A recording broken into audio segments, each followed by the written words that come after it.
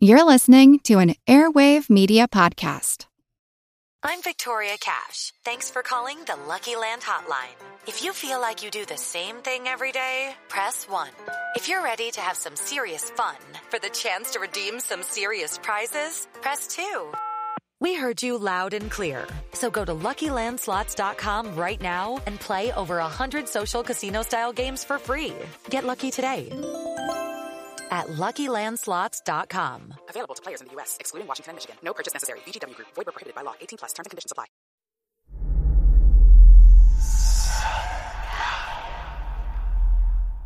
Hey, y'all. Spooky season is here. And if you're looking for a show to whet your appetite for a little haunted history, then I'd like to invite you to check out Southern Gothic, a chart-topping history podcast that explores some of the most infamous legends, folklore, ghost stories, and hauntings of the American South. We've covered all sorts of stuff from the Bell Witch of Tennessee to the disappearance of the Confederate submarine, the H.L. Hunley, not to mention our deep dives into the local lore of some of America's oldest and most haunted cities, like New Orleans, Charleston, and St. Augustine.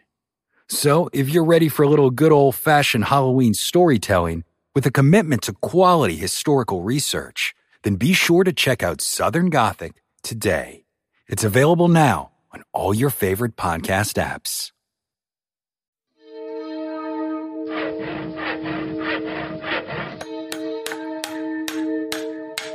Monster House presents Toronto, Ontario, August 1978. A man known only as Ernest is searching for a lost kitten he believes has fallen into a sewer. But instead of a kitten, he encounters what can only be described as a monster. After telling a few friends about the incident, Ernest was contacted by a Toronto area newspaper. As the newspaper investigated his story, the reporter found buried animal remains and a small chamber that could have been the monster's lair. The evidence documented in the article was so alarming, Toronto's sewer department thoroughly inspected the city's entire tunnel system, out of fear that whatever was down there may go after children.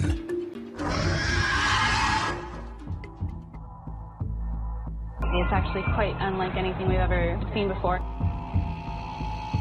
A giant, hairy creature, part ape, part man.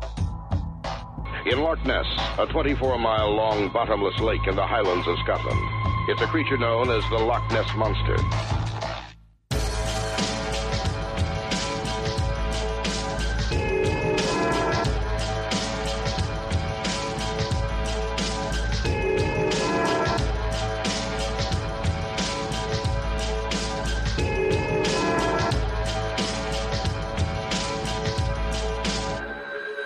Monster Talk. Welcome to Monster Talk, the science show about monsters. I'm Blake Smith. And I'm Karen Stolzno.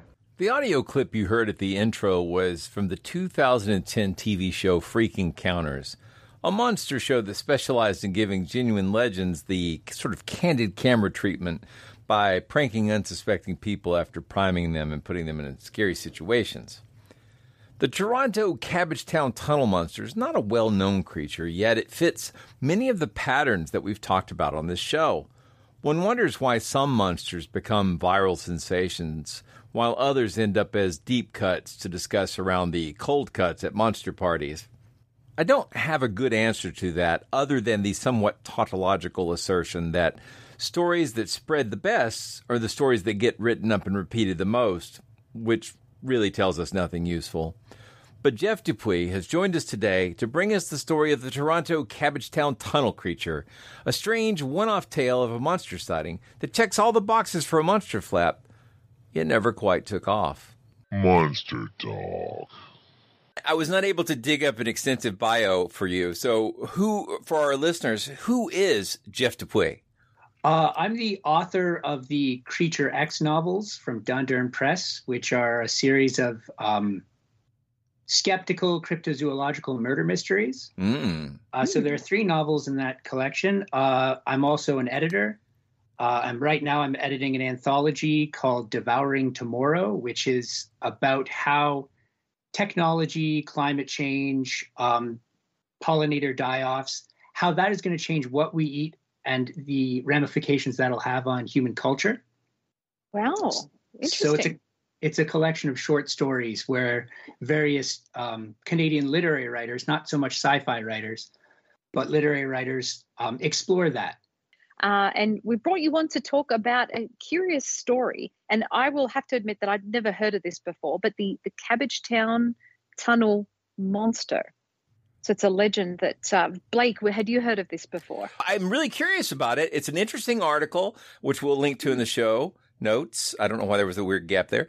And it also, I have all these questions about, because what I had heard was that Toronto has lots of tunnels because during the winter, it's very unpleasant to walk out in the snow and ice, and that they have like ways that you can get around the city through tunnels. So this story I loosely in my head merged nicely with the article, but I don't know what's real and what's not. Please enlighten me. Yep.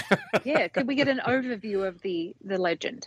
Certainly. So the story goes that in August of 1978, in a part of the city called Cabbagetown, which is the kind of eastern corner of downtown, there was a man named Ernest, who's 51 years old, who lived in an apartment building out there, and he was taking care of a litter of kittens. And one of the kittens went missing, and so he was poking around his building where there was a tunnel that was part of a passage that apparently used to lead to the street, but construction had altered it, so it really went nowhere. And he decided to climb down and look for the kitten. And he went down with a flashlight and he poked his head in, and no more than 10 feet in front of him was what he describes as a creature with glowing red-orange eyes that weighed about 30 pounds. He estimates about 3 feet long, that looked like an ape, like a monkey, with slate gray fur and very visible teeth, prominent, scary teeth. And he shone his light on this creature, and it said to him in a hissing voice, "Go away, go away." And then it took off down another tunnel that branched off from this main tunnel. And it ran off, and he never saw it again. And he didn't really talk about it outside of his wife and some friends and family. And then about 8 months later, in March of 1979, a reporter from the Toronto Sun, who is now a very prominent journalist in Toronto, but at the time he was a cub reporter. He'd only been reporting for about a year. He heard of this story. His name's Laurie Goldstein. He heard of Ernest's story and went to speak to him about his encounter. And then the two of them went and investigated the tunnel where this took place. But during the winter sometime, the concrete slab at the mouth of the tunnel, the adit of the tunnel, collapsed. So no human could fit in because it wasn't a very large passage to begin with. Oh, no. So that's pretty much where the story officially ends. That's the genesis of this legend. Okay. Well, as soon as you talked about kittens, missing kittens, I started thinking serial killer. But have there been any other sightings of this monster? So there haven't been what I would consider, official, I'm using figure quotes here, right, sightings. There have been people who have tried to link other sightings they've had to this. Okay. There was a book that came out in 1990 by somebody who only reveals himself as being Commander X, where he talks about underground alien bases. And in his book, he talked about an encounter he had on the street of Toronto in a nearby neighborhood at 4 a.m. of a creature that he somehow likens to being part of what he thinks of as this underground community of creatures that I guess we have up here. But really there is only that one purest sighting. And that's what I find so fascinating about this story as a legend that is continuing to evolve, that you only have one source kind of story. And then watching how it changes and how it's branched off down what I considered kind of two separate sort of paths, I find very fascinating. Well, yeah. Well, let's talk about that a little bit. So the story, the initial news story is this sort of like one data point, but you must be encountering oral versions in other places. So can you talk a little about what are the other versions out there and how is the folklore developed over time? I would say there are sort of three branches to the story. The one I sort of hinted at from the book by Commander X, that there's an underground city, possibly extraterrestrial, underneath Toronto.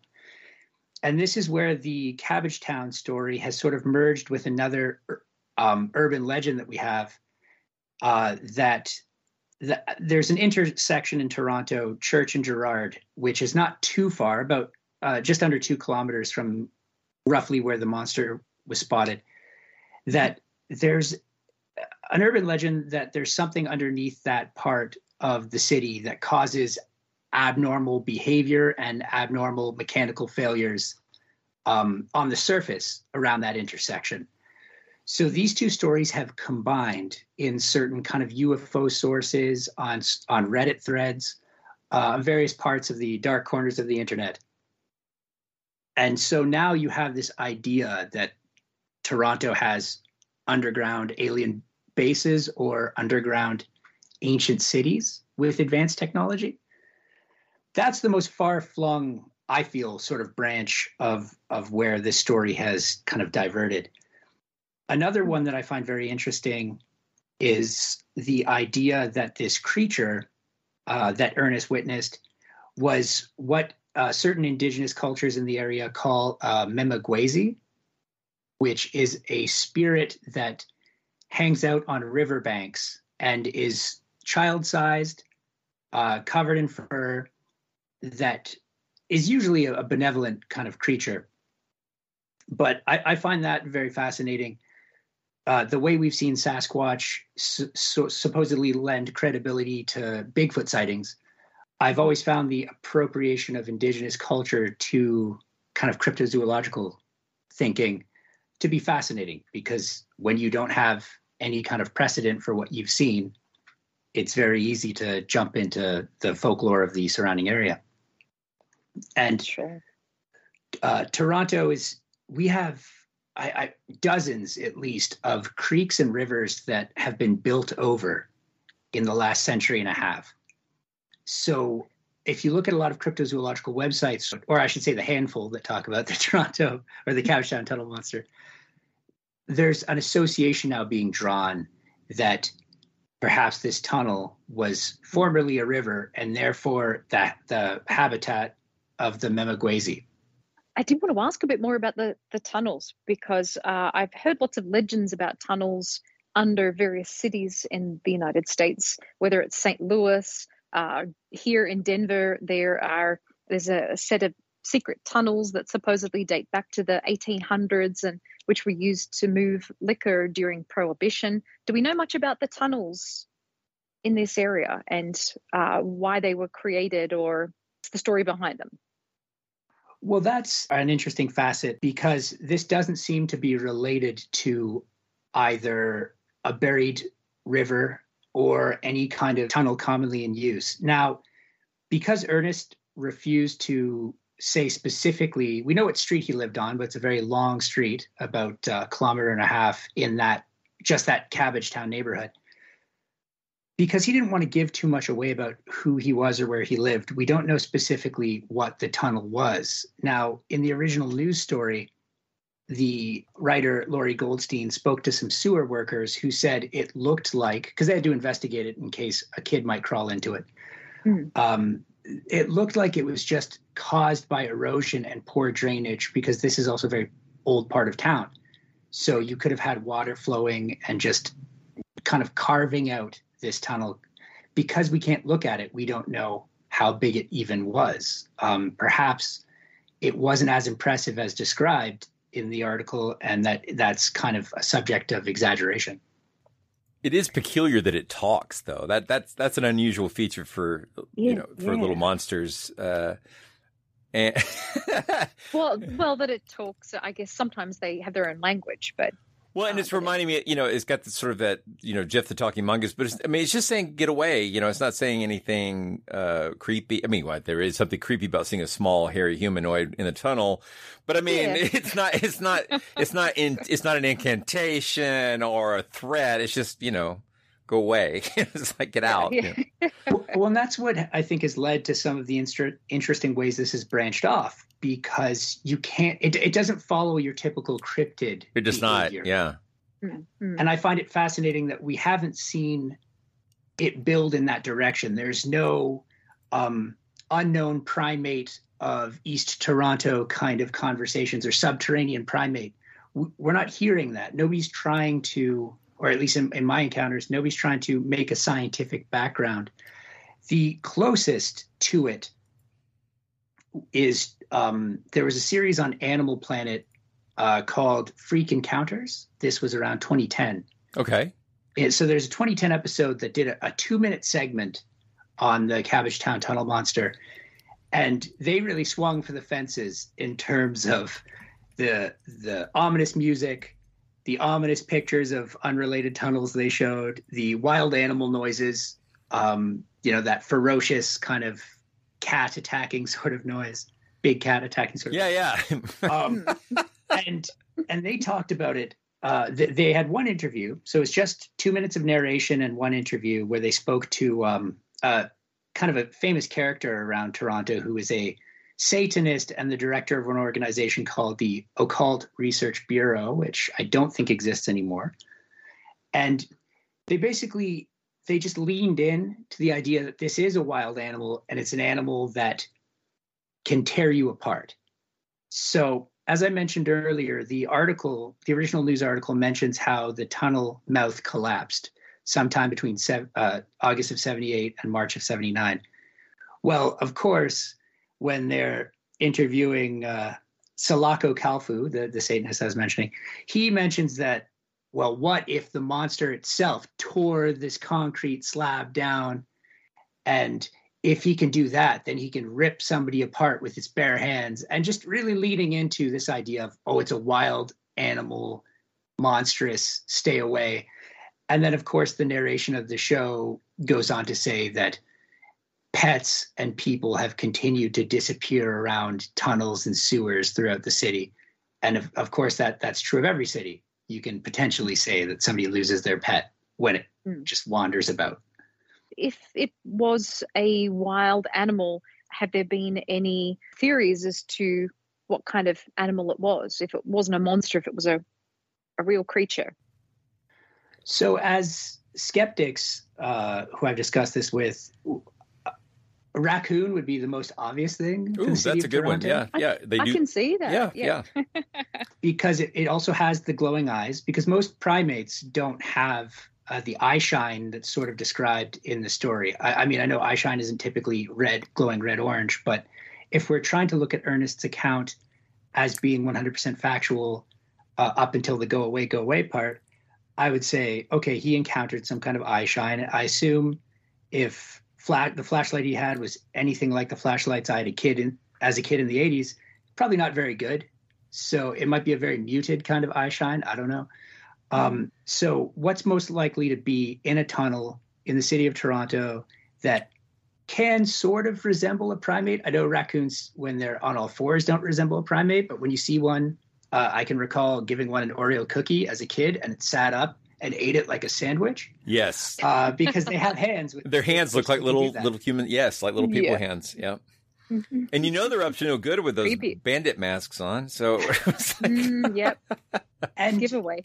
Yeah, sewer workers interviewed for the original story did comment that in their experience, they had seen beavers and raccoons move into storm drains and tunnels and sewers, that sort of thing. So it's not at all out of the ordinary. Again, up until the point that it spoke to him, which I don't think there's a skeptical, reasonable explanation, unless it was a child that he encountered there that wanted him to go away. That's the only explanation for the voice I can think of. The other thing could be, if he heard the voice in the real world, it could have been a mechanical sound or a natural sound that sounded like "get out." I mean, it's not an elaborate speech. It's like two sounds repeated. That's not, crazy. And what you'd expect to hear, yeah, too. But yeah.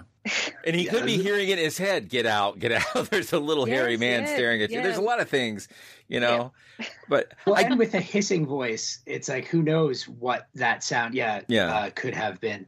I mean, that's a good point. Yeah. Well, I mean, if you go on YouTube, why would you? But people do.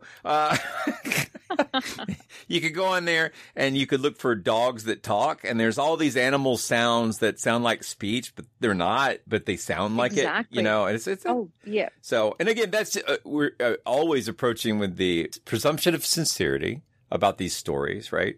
But there's this pattern. I mean, this is a classic.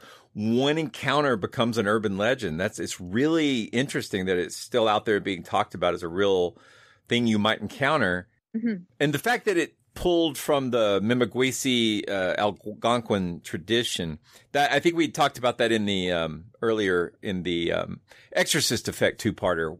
This idea of sort of narrative anchoring or plausibility anchoring. This idea that up until that terminology, I'd been thinking of it as just anchoring it in antiquity. This is not something new that's appeared from nowhere. This is part of a long tradition. You just have to look back further to see the connectedness. And of course, what that does, as you mentioned, is it basically takes native cultural folklore and then tries to reappropriate it to, for your urban legend or urban moment of, whatever. But this story's got it all as far as following that pattern, And it was apparently it was a very popular story at the time. I have since spoke to the man who wrote it 44 years later.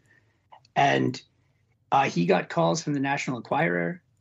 He got lots of letters every day about this. But I thought it fascinating that nobody came to him with similar stories. I saw it that's too. Unique.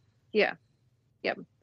So you mentioned earlier that a book had talked about an alien theory or a UFO connection of some kind.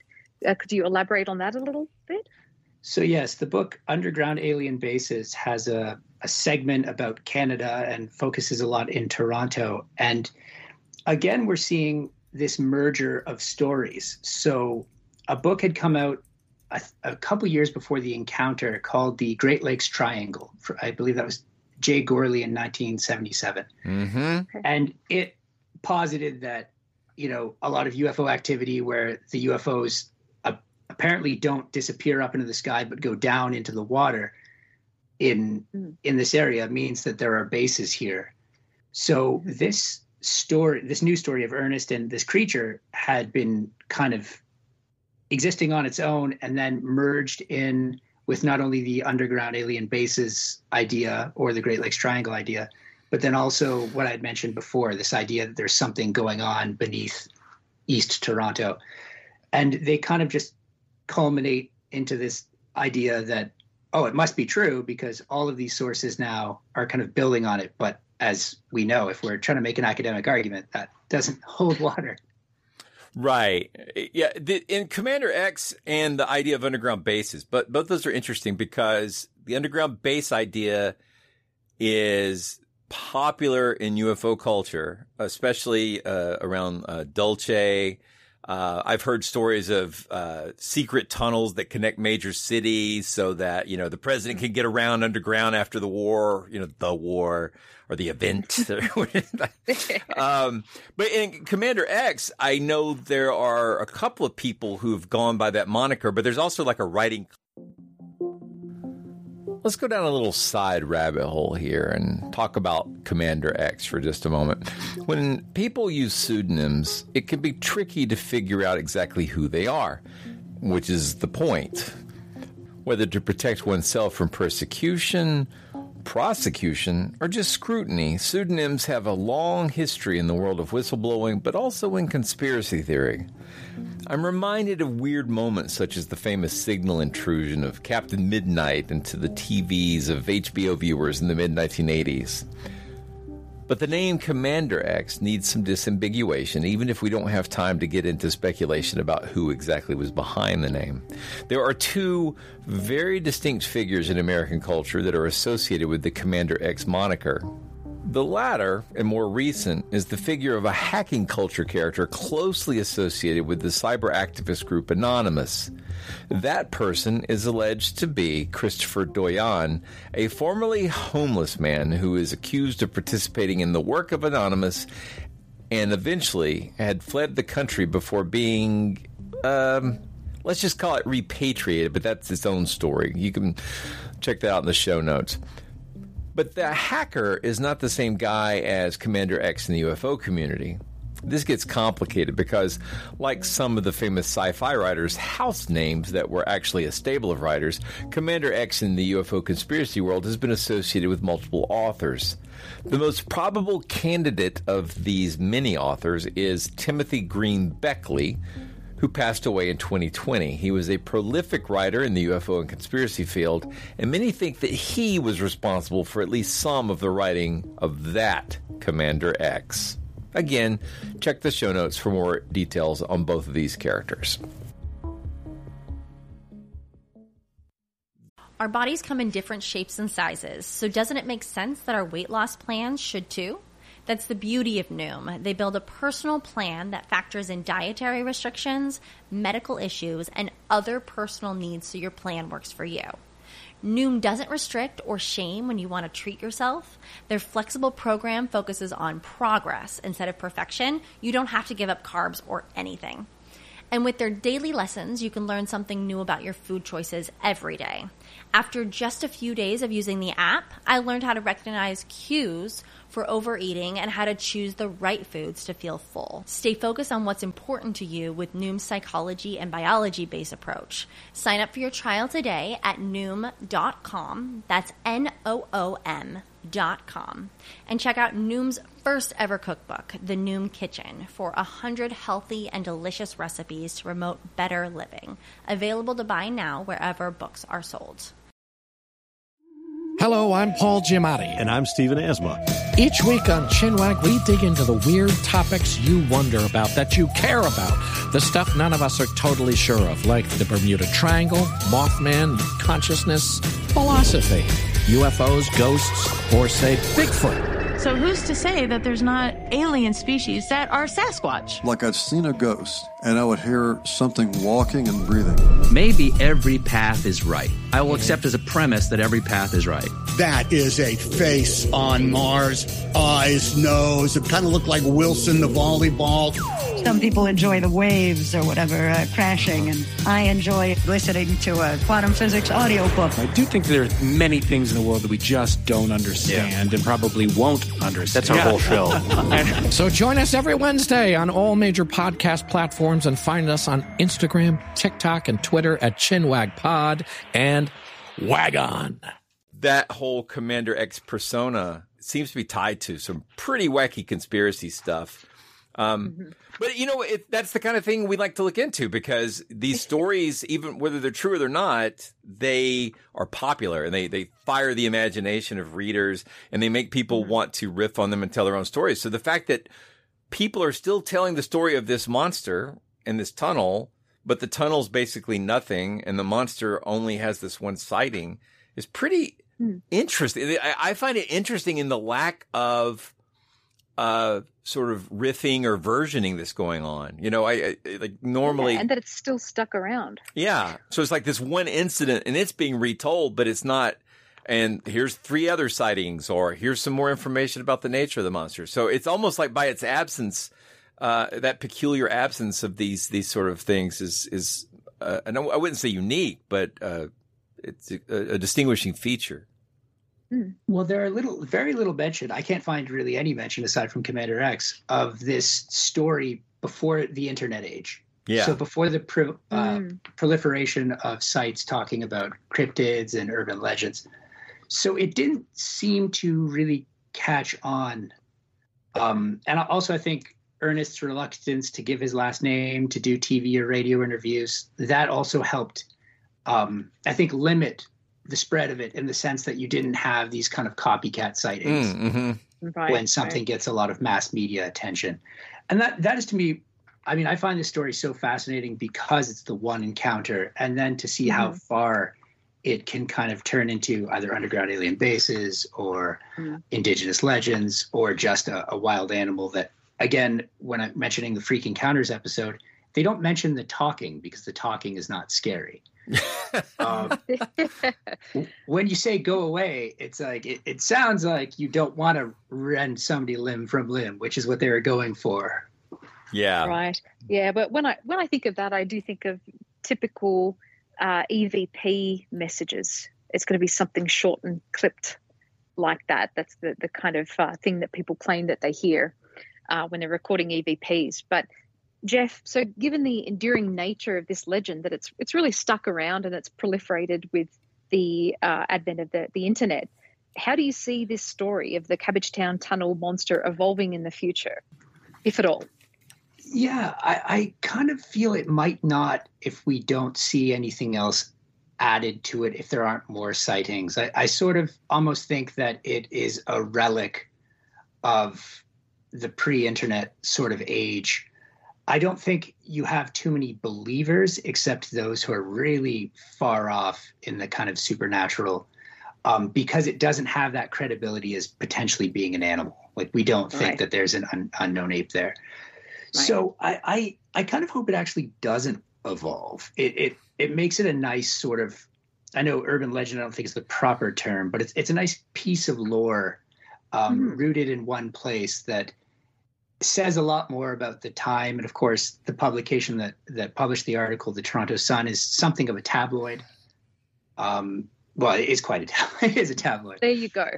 It says a lot. They don't cover, UFO stories. It's not the Weekly World News sort of thing, but it is the kind of right-leaning, more sports-oriented paper that, features has a sunshine girl somewhere. I was about to say, is there a page 3 kind of thing? Yeah. Yes. Yeah. There is that. And I mean, it is very popular, sadly. But papers have to. The journalism has a struggle right now, and so the fact that they've been able to maintain lowest common denominator since the 70s actually speaks to something, I guess. What they do well. They rage farm a little bit, a lot of culture war related stories, and like I said, great. They're known for their sports coverage. So, not that we're currently known for a city that has sports teams worth covering, but we have our moments. Only covered with tunnels. I am trying to. I haven't given up. Now, the writer of the original article, Laurie Goldstein, refuses to give me any clues as to Ernest's true identity or give me the location of the site, because he made a promise, and I respect that. But I haven't given up. I am content to kind of dig into this more. And hopefully we can find what kind of tunnel system, because now it's a lot easier to access any city records of that sort of thing. And Ernest is only just a little over 100 now. So, what? It is a little morbid of me, but I am the guy who's like, okay, I can tell when he's born because of his age. I know what his spouse's name is. I'm just going to look through the obituaries. Yeah. Because there's no way he's still around. Right. Good for him if he is. I mean, all power to him. Yeah, no, for sure. Yeah. I mean, if that encounter caused him to have perpetual youth, he probably would want to keep that on the DL. But if that's where the fountain of youth is under an apartment building in Cabbagetown, you heard it here first, folks. Yeah, I believe it. Well, Jeff, after all this work that you've done, what's your personal stance on this legend? See, that's tough. I don't want to call Ernest a liar. And he's Laurie Goldstein really just stressed to me how honest the man seemed. Okay, never mind. I was about to say how earnest he seemed, but that is Blake's territory. 100% earnest. 100% earnest. Very frank. Yes. And so if he saw what he thought he saw, again, I'm going to lean towards either a raccoon or I wouldn't want it to be a child playing in these tunnels, but that's the only thing that I think might, if somebody actually spoke to him. But as you guys, reasonable theory, yeah. It could have just been what he thought he'd hear, given the noises down there. But yeah, I don't think that he saw a monster that spoke to him. Let me clarify one thing. So when the reporter Lori and Ernest went back, the tunnel had already collapsed, or was that later? The tunnel had already collapsed. But nobody has suggested that maybe the little creature was warning him to get out before the collapse. Oh, there's a story. Because that would actually be more akin to things like the Tommyknockers, which, tunnel spirits that do try to warn you about dangers of being in the subterranean realm. Exactly. And then there's the Mothman Association, too, of a sighting before some kind of calamity. An omen or a purpose. Mm-hmm. I feel like you're building this up more than time. Uh-oh. No, I'm just, the narrative possibilities are interesting. And I'm actually more fascinated. If you only look at the legends that do have a lot of variations and sort of species, if you will, then you would be committing, you would basically do selection bias, because some of these definitely fall into that urban legend or peculiar story realm, but don't necessarily become widespread. I mean, not everything has that mimetic stickiness, so that is also of interest. So there are those kinds of stories that are everywhere, but then there are these weird one-offs, and in some ways they feel more credible because it doesn't take off as of course everybody knows about that, so I don't know. I think it's worth covering, and I appreciate you taking the time to write this thoughtful article and to talk to us about it. Oh, it's my pleasure. Like I said earlier, this is this podcast of yours has been a huge inspiration to me. Not only my novels, but this piece and the other writing I do for the Superstitious Times. Well, so I thank you for the work you guys do. We appreciate it very much. Yeah. I'm just thinking too that Cabbage Town, there's something kind of cute about it, a little innocuous. We have one in Atlanta. We have a whole region called, you know what? There's 3 different stories for why it's called Cabbage Town. I don't believe any of them. Why is it called Cabbage Town in Atlanta? Like, what are the theories put out there? I can imagine. Well, the first one is that the mill, there was a train wreck or a truck wreck, and it spilled out cabbages, and in that area, everybody went out and grabbed the free cabbages. The second was that the mill workers are Scotch-Irish and were growing cabbages in their front yards, and so the community smelled like cabbages. And the third was that there was a popular, a farmer's market in the region, and they brought all kinds of things to the farmer's market, but ultimately only cabbages really sold, so they started exclusively selling cabbages at the farmer's market. That story makes no sense. None of these stories really make sense to me, but those are the 3 stories that I've heard. I don't believe any of them. Okay, that's fascinating, because your second story is reportedly why our Cabbage Town is called Cabbage Town, because it was home to Irish immigrants who used what little yardage they had to grow cabbages, because it was a hardy enough vegetable that they liked, that they could grow in what limited space they had. I don't know if that's true either, and it seems perhaps just a little discriminatory. Yes, there you go. There you go. That's what I think. Exactly. I think the real answer is it's making fun of the Irish. That's what I really think is going on. Maybe, yeah, but it certainly sounds like an urban legend that's transported. Mm-hmm. Well, and we didn't really get too deep into this, but I was going to mention that too. The intersection I mentioned earlier, where there's supposedly weird electromagnetic phenomenon and a city beneath it, that is at the kind of the southern end of what is considered Toronto's gay village, and it's also been home to a lot of more kind of, I don't want to say artsy type people, but you have people that you can see being made fun of in conspiracy circles. So that was just something that I was thinking upon doing this research, that it's like it's weird that we're not giving names or making these legends about more affluent neighborhoods with more white Anglo-Saxon Protestant type residents. Good point. That's a really good point. Jeff, it's been a pleasure to talk with you. This is a really interesting little story, and since this is your first time on the show, we have to ask you our signature question, and that is, what's your favorite monster? I will say that I actually lost sleep last night thinking about this because I knew you would ask. It's an important question. And how do you pick a favorite when you lead lives like we do? It's Sophie's Choice every week. I'm going to have to say Cressy is my favorite monster. Okay. So no, we've not done a dedicated Cressy episode, so please. We have not. Mm-hmm. It is a lake monster out in Newfoundland, so not too far from where my father used to live when he was living out there. And it is a massive eel that people have seen for about a century. And again, they have merged it with the local indigenous legends of, pond devils that supposedly live out there. But this is really it's just a big eel.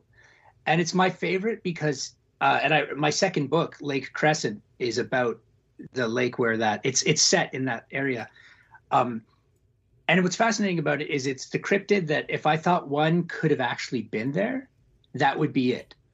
Like that would be the real monster that I think might be out there. This idea that perhaps an ocean, because this lake does connect to the Atlantic. So if you had a conger eel or something larger than the typical eels you find there, getting stuck in that lake somehow, it would obviously appear larger than the eels the residents are used to. It would look, and everything looks bigger in water, or everything, you can't get a sense of it. You can't get a sense of scale. And when you're scared, aquatic creatures tend to look larger. And that to me just seemed like, again, finger quotes here, plausible. And so I've always appreciated that about the monster, and that it's not tied to young Earth creationist belief or anything like that. It's just sort of, again, I guess I love one-off monsters. Yeah. But, I mean, sure. I love how you. Sorry, go ahead. I was going to say, I love how he cut to the chase and said it's an eel. Yeah. Well, but a giant eel, it's like it's one of those. It's not biologically implausible. It will shock no one to hear that I'm skeptical, but it at least it's not. There are animals that match the description. And there is a real lake. So the big issue is the thing that matches the description in the lake. That's right. Yeah. I mean, and now I should state to be hyper skeptical, it was a logging route for a long time. So anything that looks, you look into the water, you see a log that you don't expect to be there because it's partially submerged, that could very easily be misidentified. But I like the idea that if you have something that is, say, you're not expecting it to see an eel that's, say, 8 feet long, and you're scared. In your head, that's 20 feet long. Yes. Yeah. Yes. Yep. Yeah. It's that whole how you can misperceive size based on the importance of the thing is yes, absolutely. Yep. And also lifespan. It needs to be an animal that can live that long enough that like one or two generations can see it without a breeding population. That's tricky. Yeah. Yeah. Well, one for us to cover in future. It is for sure. But anyway, thank you so much, Jeff. We'll put links to both this story and to your books in the show notes so people can check all that out. And thanks for reaching out to us. And I don't get to say hey to Carl, but Carl, if you're listening, hey, Carl, thanks for the suggestion. So and thank you so much for having me again. It's been such an honor. Cool. Thanks, Jeff. I hope that it has in no way diminished your joy from listening to the show. Well, aside from not wanting to hear my own voice. I have enough of a back catalog that I don't need to listen to my own episode. I understand that feeling too. So it's a weird thing, isn't it? It totally is. Monster Talk.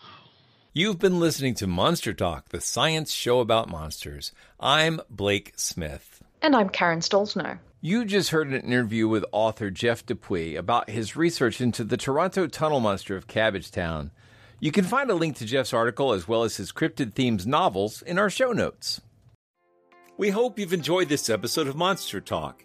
Each episode, we strive to bring you the very best in monster-related content with a focus on bringing scientific skepticism into the conversation.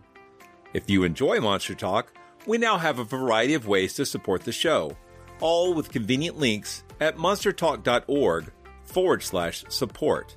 That's monstertalk.org/support. We have links there to our Patreon page as well as a donation button. Another great way to support the show is to buy books from our Amazon Monster Talk wish list, which directly helps us with our research.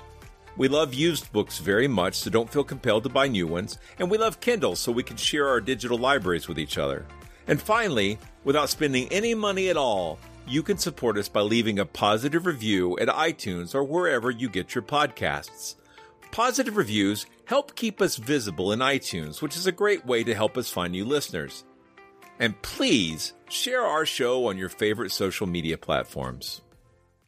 Monster Talk's theme music is by Peach Stealing Monkeys. Thank you so much for listening to our show.